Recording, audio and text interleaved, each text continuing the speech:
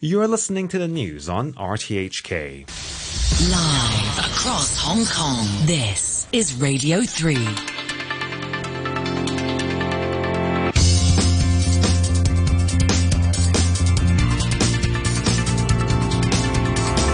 Money Talk.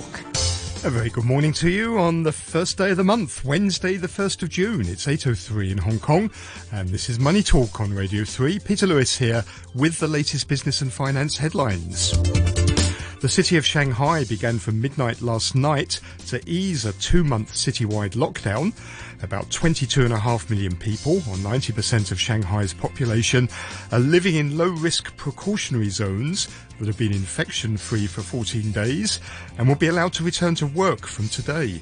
City authorities said residents in these zones should not be restricted for any reason from entering and leaving their housing compounds. China's factory activity contracted at a slower pace in May as COVID-19 curbs in major manufacturing hubs were relaxed.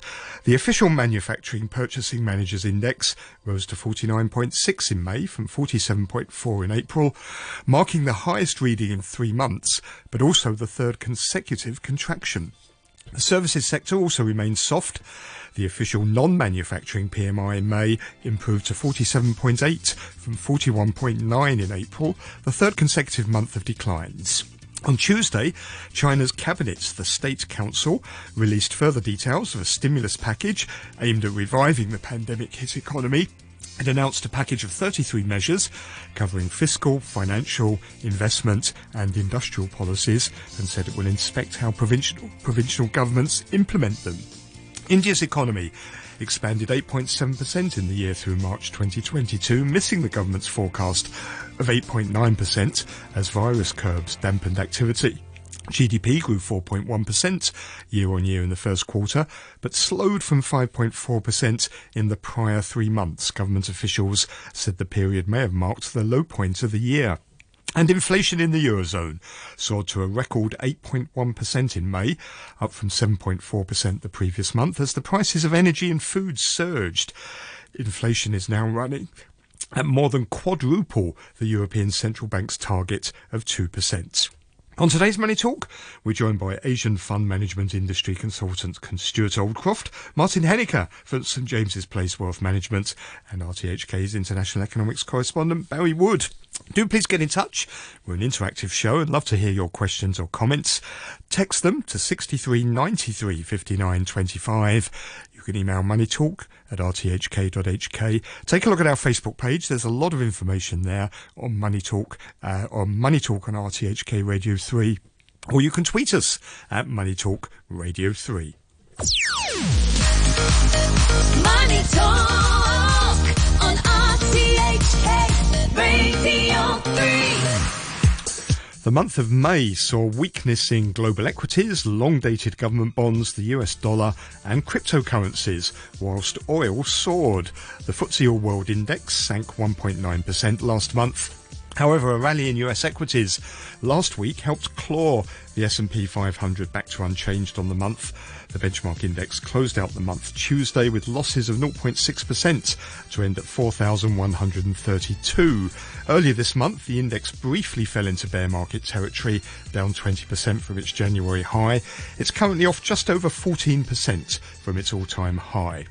The Dow was also flat on the month after closing Tuesday 223 points lower at 32,990. The Nasdaq Composite Index fell 2.1% in May and is down 4 months out of the last 5. Yesterday it was 0.4% lower at 12,081, but it remains in bear market territory, down 23% this year. In Europe, the regional Stoxx 600 index fell 1.6% over the month, whilst the UK's FTSE 100 rallied 0.8% over the same period. Hong Kong stocks closed higher on Tuesday in 3 days of heavy buying that lifted the market around 6.5% over that period. The Hang Seng Index yesterday rose 291 points, or 1.4%, to an almost 7-week high of 21,415. For the month of May, the benchmark index is up 1.5%, but for 2022 so far, the Hang Seng is down 8.5%. The tech index rose 3%, eliminating its losses for the month, but for the year, it's down 21%. On the mainland, the Shanghai Composite Index added 1.2% to 3,186, and for May, it is up 4.6%, but down 12.5% year to date. In the commodities markets, the price of crude oil has risen to its highest level in 2 months after the EU agreed a partial ban on Russian oil and signs that China's easing its lockdowns. Brent crude surged almost 15% in May and stands at $122.84 a barrel. Copper is down over 2% over the month, and gold was off 3% in May to $1,837 an ounce. Treasury yields were lower on the month, with the 10-year down 9 basis points at 2.85% from a peak of over 3% earlier this year. However, the long end of the yield curve rallied, with 30-year treasuries climbing 6 basis points. European bond yields rose as inflation in the Eurozone hit a record high. The yield on the 10-year German Bund climbed 19 basis points in May to 1.12%. And the US dollar index fell significantly in May, down 1.4%, and closing at 6-week lows after hitting a 2-decade high earlier this month.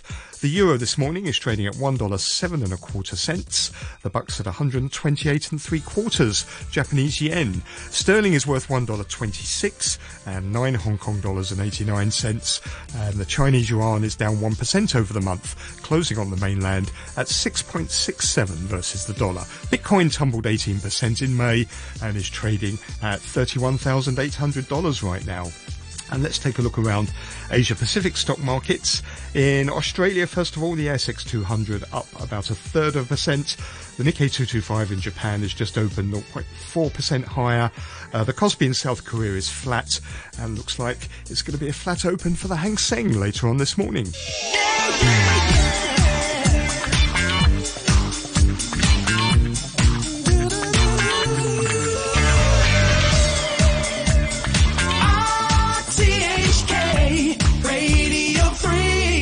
The time's 8:10, and oh, happy day after 9 months away. I'm very pleased to welcome back to Money Talk Asian Fund Management Industry Consultant Stuart Aldcroft. Welcome back to Hong Kong, Stuart, and welcome back to the programme. Yes, and good morning to you, Peter. Thank you very much. It's been fun to be away, but it's even more fun to be back. And we're also very happy to welcome Martin Henniker, Head of Asia Investment Advisory and Communications at St James's Place Wealth Management. Always good to see you, Martin, and hear from you. Yeah, thanks. Happy to be back. And over in Washington, D.C., we have our international economics correspondent, Barry Wood. Morning to you, Barry. Good morning, Peter. So as you heard there, the city of Shanghai began from midnight last night to ease a 2-month citywide lockdown that aims to restore business activity, production and daily livelihoods to full normality by the end of June in a gradual and phased manner.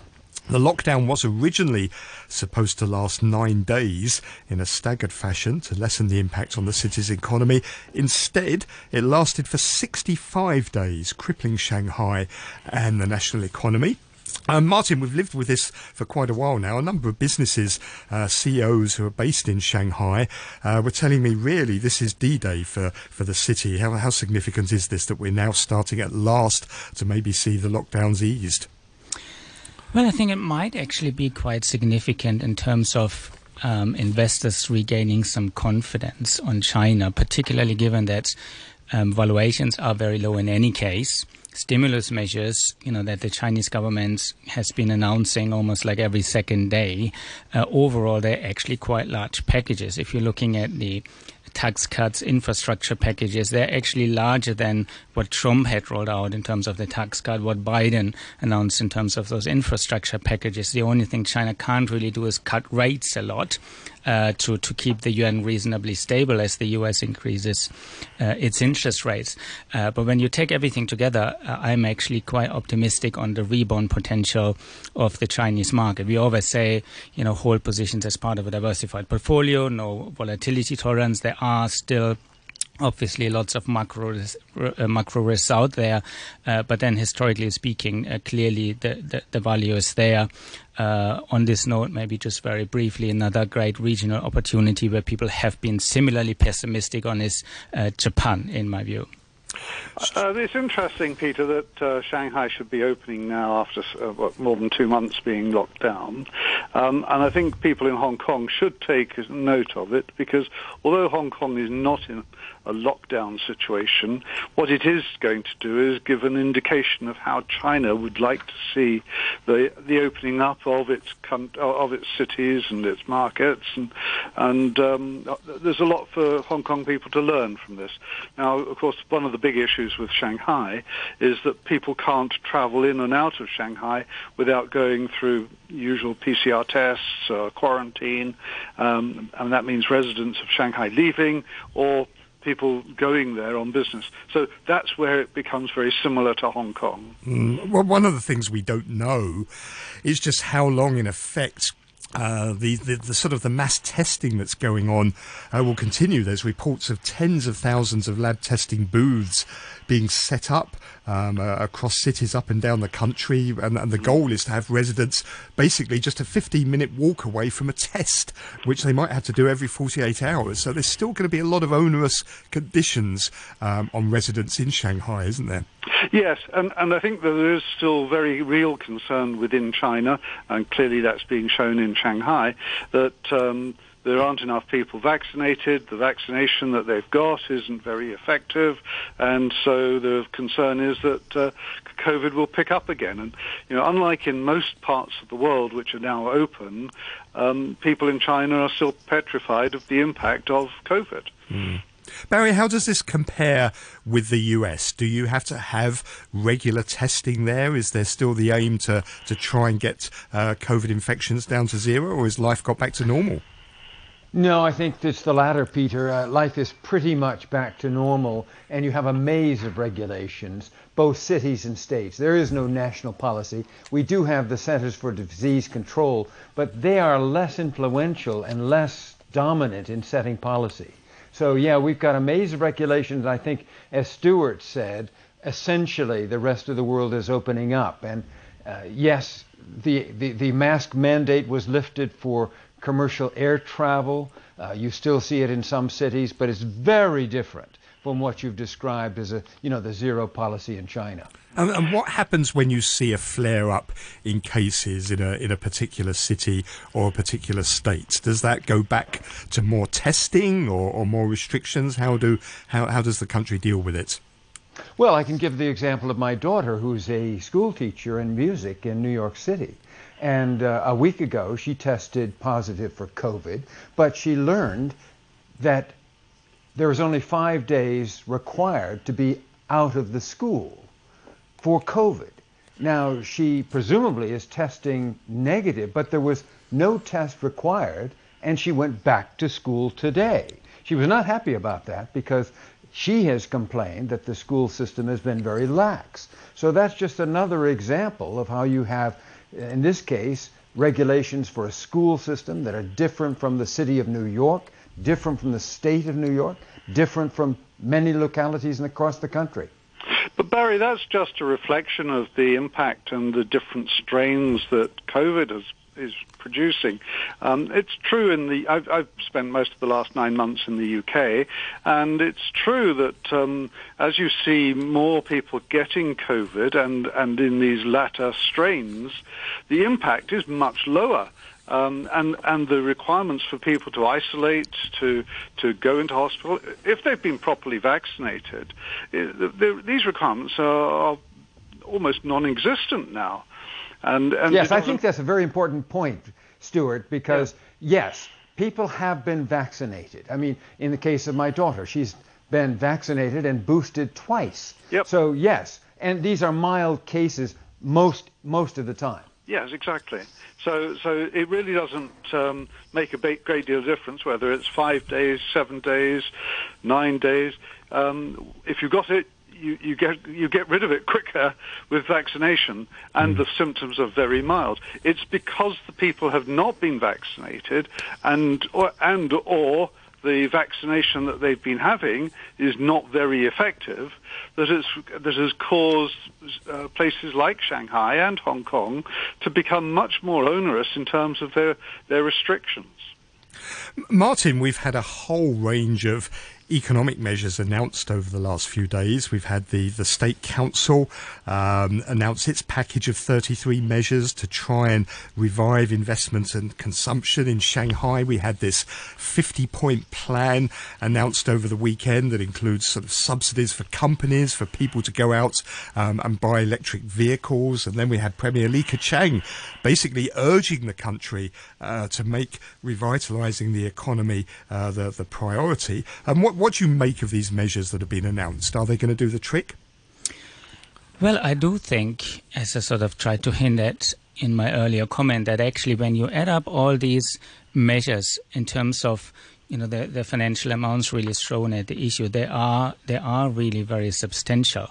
Now, in terms of GDP rate, it seems still very unlikely that we are going to make the 5.5% target this year. But even if you say, says that, doesn't he? He's given up on that. Yes. But even if you take a lower figure, like somewhere around the consensus, I pick a number here, 3.5 is one of those that I've heard thrown around. Now, just to put that into perspective briefly, actually 3.5% growth for China, where China is now in terms of the GDP, actually represents 590 billion of growth. Now, Thailand's overall entire economy is 546 billion. So China would still add one whole Thailand to its economy, which isn't really too bad. And then the US GDP hasn't exactly been soaring as well. As you might recall, the quarter one GDP in the US was revised downwards for quarter two. Right now, Atlanta Fed projection is 1.9. So I don't think it's a disaster as such.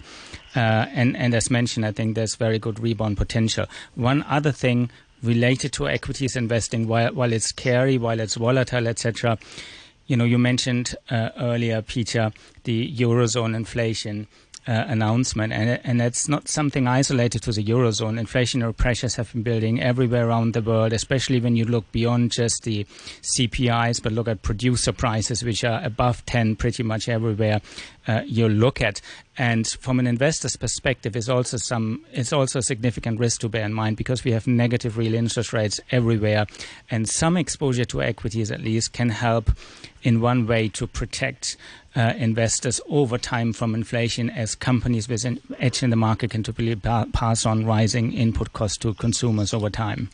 Stuart, while you were in the UK, how much were rising food prices and energy prices a topic of conversation? Is it being something that's being felt hard there? Because inflation's surging in the UK. Yes, massive, and it's and of course, being isolationist in a little way, many people in the UK blamed the UK government for that, and failed to realise that this is a worldwide issue, not just a country issue. I think the biggest problem has been that the UK and many European countries subsidised energy prices and continue to do so to the point that retail users, consumers of electricity, were protected from the very steep rises over the last couple of years. But that subsidy has been reduced, or at least the rise has exceeded the amount of the subsidy by a large amount, and that's now hitting people in the pocket. And so many people, many households in the UK had seen price rises in energy alone of about 4 times their previous figure, and that's quite penal. Of course, food prices have been going up too, and that has hit the pocket just as much, and so it is a tough time. But the people have to realise, it hadn't been made as very clear as it should be, that it's not a UK phenomenon. It's a Europe-wide problem. It's a worldwide problem, and will continue to be so until probably we've seen some settlement of the Russia-Ukraine war and a calming down of prices generally. Barry, it's become a big political issue in the US as well, hasn't it? Could well end President Biden's chance or end the Democrats' chance in Congress in the midterm elections. Yes, absolutely. And everything Stuart said about the UK applies here in the US as well. 40-year high in inflation. It's interesting that President Biden met with Jay Powell today. It was the 4th time they've met since the president took office, but the first time since he was reappointed. And, came out and said inflation is #1 problem. So, yeah, I think that there's unanimity now, after all the stimulus, that we're now going to fight inflation. But what's the impact of that? We've got a very distorted economy here. Yes, inflation is the big issue. It does threaten the Democrats and the president for the midterms coming up in November. But you've still got strong growth in some areas. You've got labor shortages. And then you've got massive store closings as the retail sector goes through this kind of disruption. So it's, I think the best description might be this is a mess. Yeah, and Barry, I mean, you've highlighted a couple of issues there which I think are very important for people to understand. Unemployment in the UK is lower than 3.7%, and many of those people are not willing to work, so the unemployment rate is really low. It's just about the lowest in Europe. But also, interest rates are about to start rising, and that is a double-edged sword. On the one hand, people with mortgages are going to find that going to cost them more money, but the numbers of savers out there who've got quite a lot of money in their bank accounts or other accounts in savings who've been earning nothing are going to start earning something. So, it's a double-edged sword, this change that we're going to see over the next year.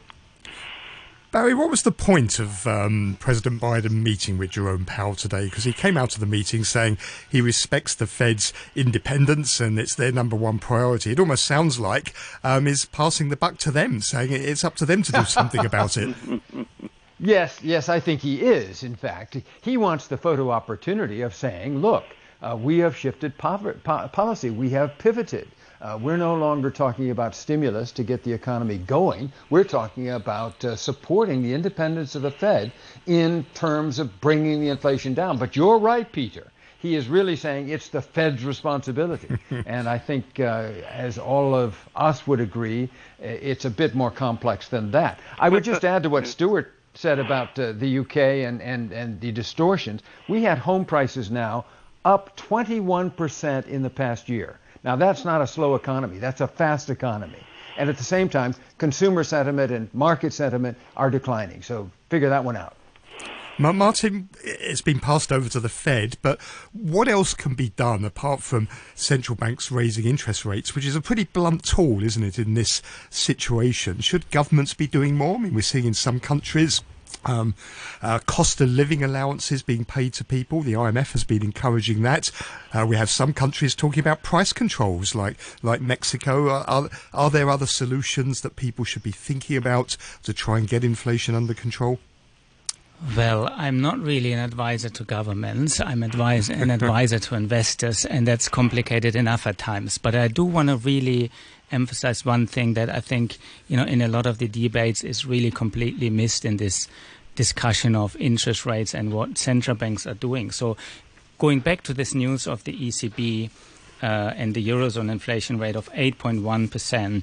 And Peter, you mentioned the 10-year German bond yield or Bund yield is 1.1%. So taking out the calculator, 8.1 minus 1.1 is actually minus 7. So investors there are losing or have been losing 7%. Now, the supposed hawks yesterday, there was discussion among ECB policymakers. So the supposed hawks are trying to get the ECB to raise interest rates in July to 0%. In the US, when last time around in the 80s, when inflation was at those levels that we are seeing now, interest rates were 15%. Why are we not even talking about this? And then yesterday, Italy's central bank governor came out and said, given the uncertainty of the economic outlook, the rates will have to be raised gradually. Spanish central bank had same thing.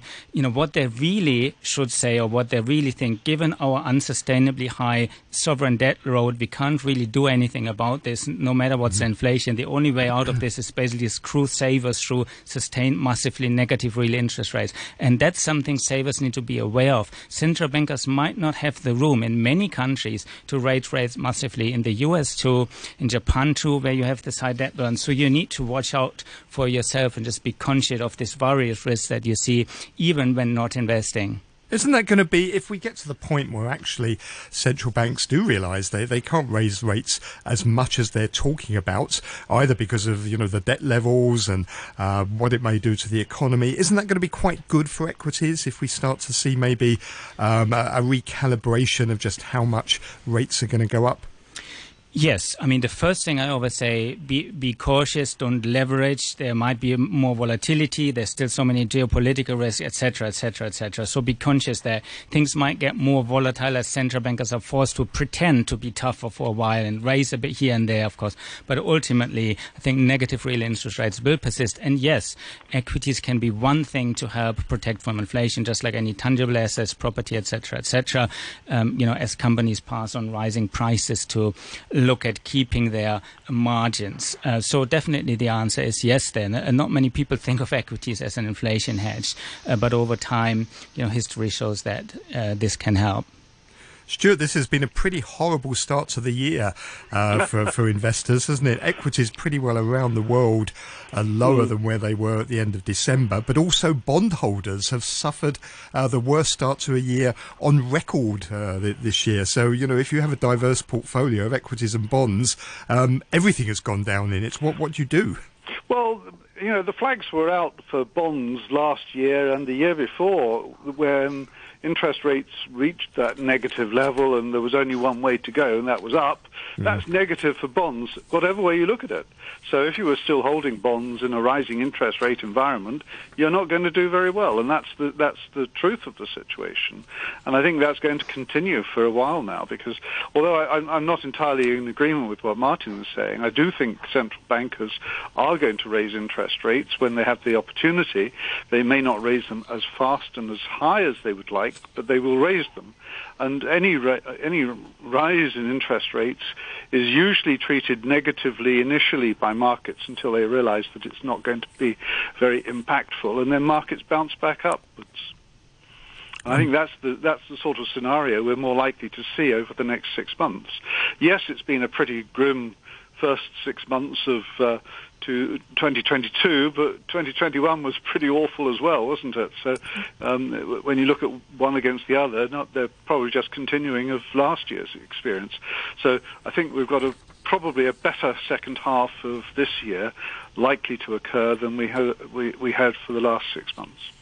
Well, great. Thank you all very much for your comments. You heard there Stuart Allcroft, Asian Fund Management Industry Consultant, Martin Henniker, who's Head of Asia Investment Advisory and Communications at St James's Place Wealth Management, and our international economics correspondent, Barry Wood. You're listening to Money Talk on RTHK Radio 3.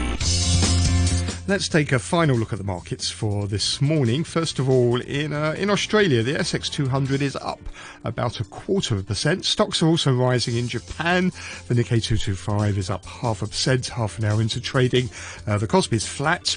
Looks like it's going to be a flat open for the Hang Seng as well in just under an hour's time. I'll be back tomorrow morning at 8 o'clock with more news on the business and finance front. COVID update is coming up after the news with Jim Gould and Anna Fenton. The weather forecast for today: hot with a few showers, sunny periods during the day. The maximum temperature is going to be around 32 degrees in urban areas, a couple of degrees higher in the new territories. And the outlook is for it to remain persistently hot with sunny periods and a few showers in the next few days. The temperature right now is 28 degrees, 82% relative humidity. The time's 8:31. Here's Ben Che with the half-hour news. COVID-19 clusters involving 2 bars in Central are continuing to grow, with 10 more customers who visited the Iron Ferries bar testing positive and 4 more cases coming from the Zentral bar.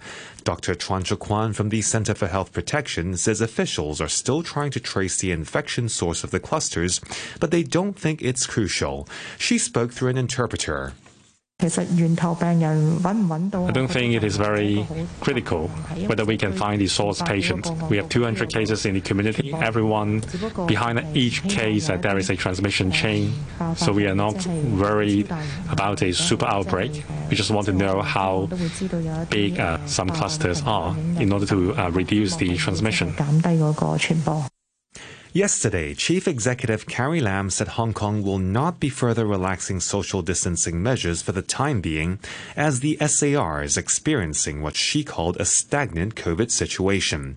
Hong Kong reported 329 new COVID cases yesterday, of which 35 were imported. Incoming Chief Executive John Lee says his administration will be keeping the current electoral system for a long time. He made the remark in response to a question about electoral reform after returning from Beijing, where he met President Xi Jinping and received his appointment letter from Premier Li Keqiang.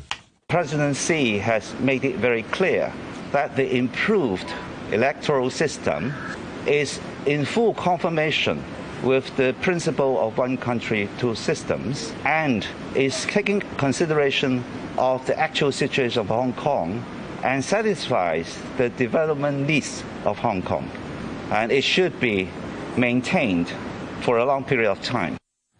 The prosecutor of the International Criminal Court has described Ukraine as a crime scene and said the tribunal was carrying out its largest ever investigation there, with plans to open an office in Kyiv. Karim Khan warned against sacrificing the rule of law for short-term interests, saying defending it was essential for peace and security throughout the world. He was speaking with Ukraine's Prosecutor General Irina Venediktova, who said her officials had already identified hundreds of Russian war crime suspects. Every day in Ukraine we have extra 200, 300 war crimes. For this moment we have near 15,000 cases only about war crimes. We started huge thousands cases about what we see in Donbass, transfer of people. We started several cases about transfer of children, adult people to different parts of Russian Federation. Then, of course, torturing people. You are listening to the news on RTHK.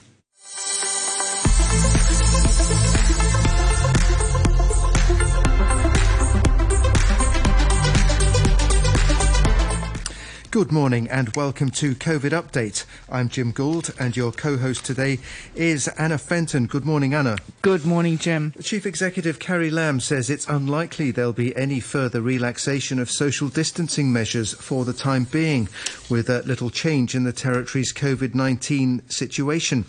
Authorities had planned to implement a third stage easing of anti-epidemic measures later in June, but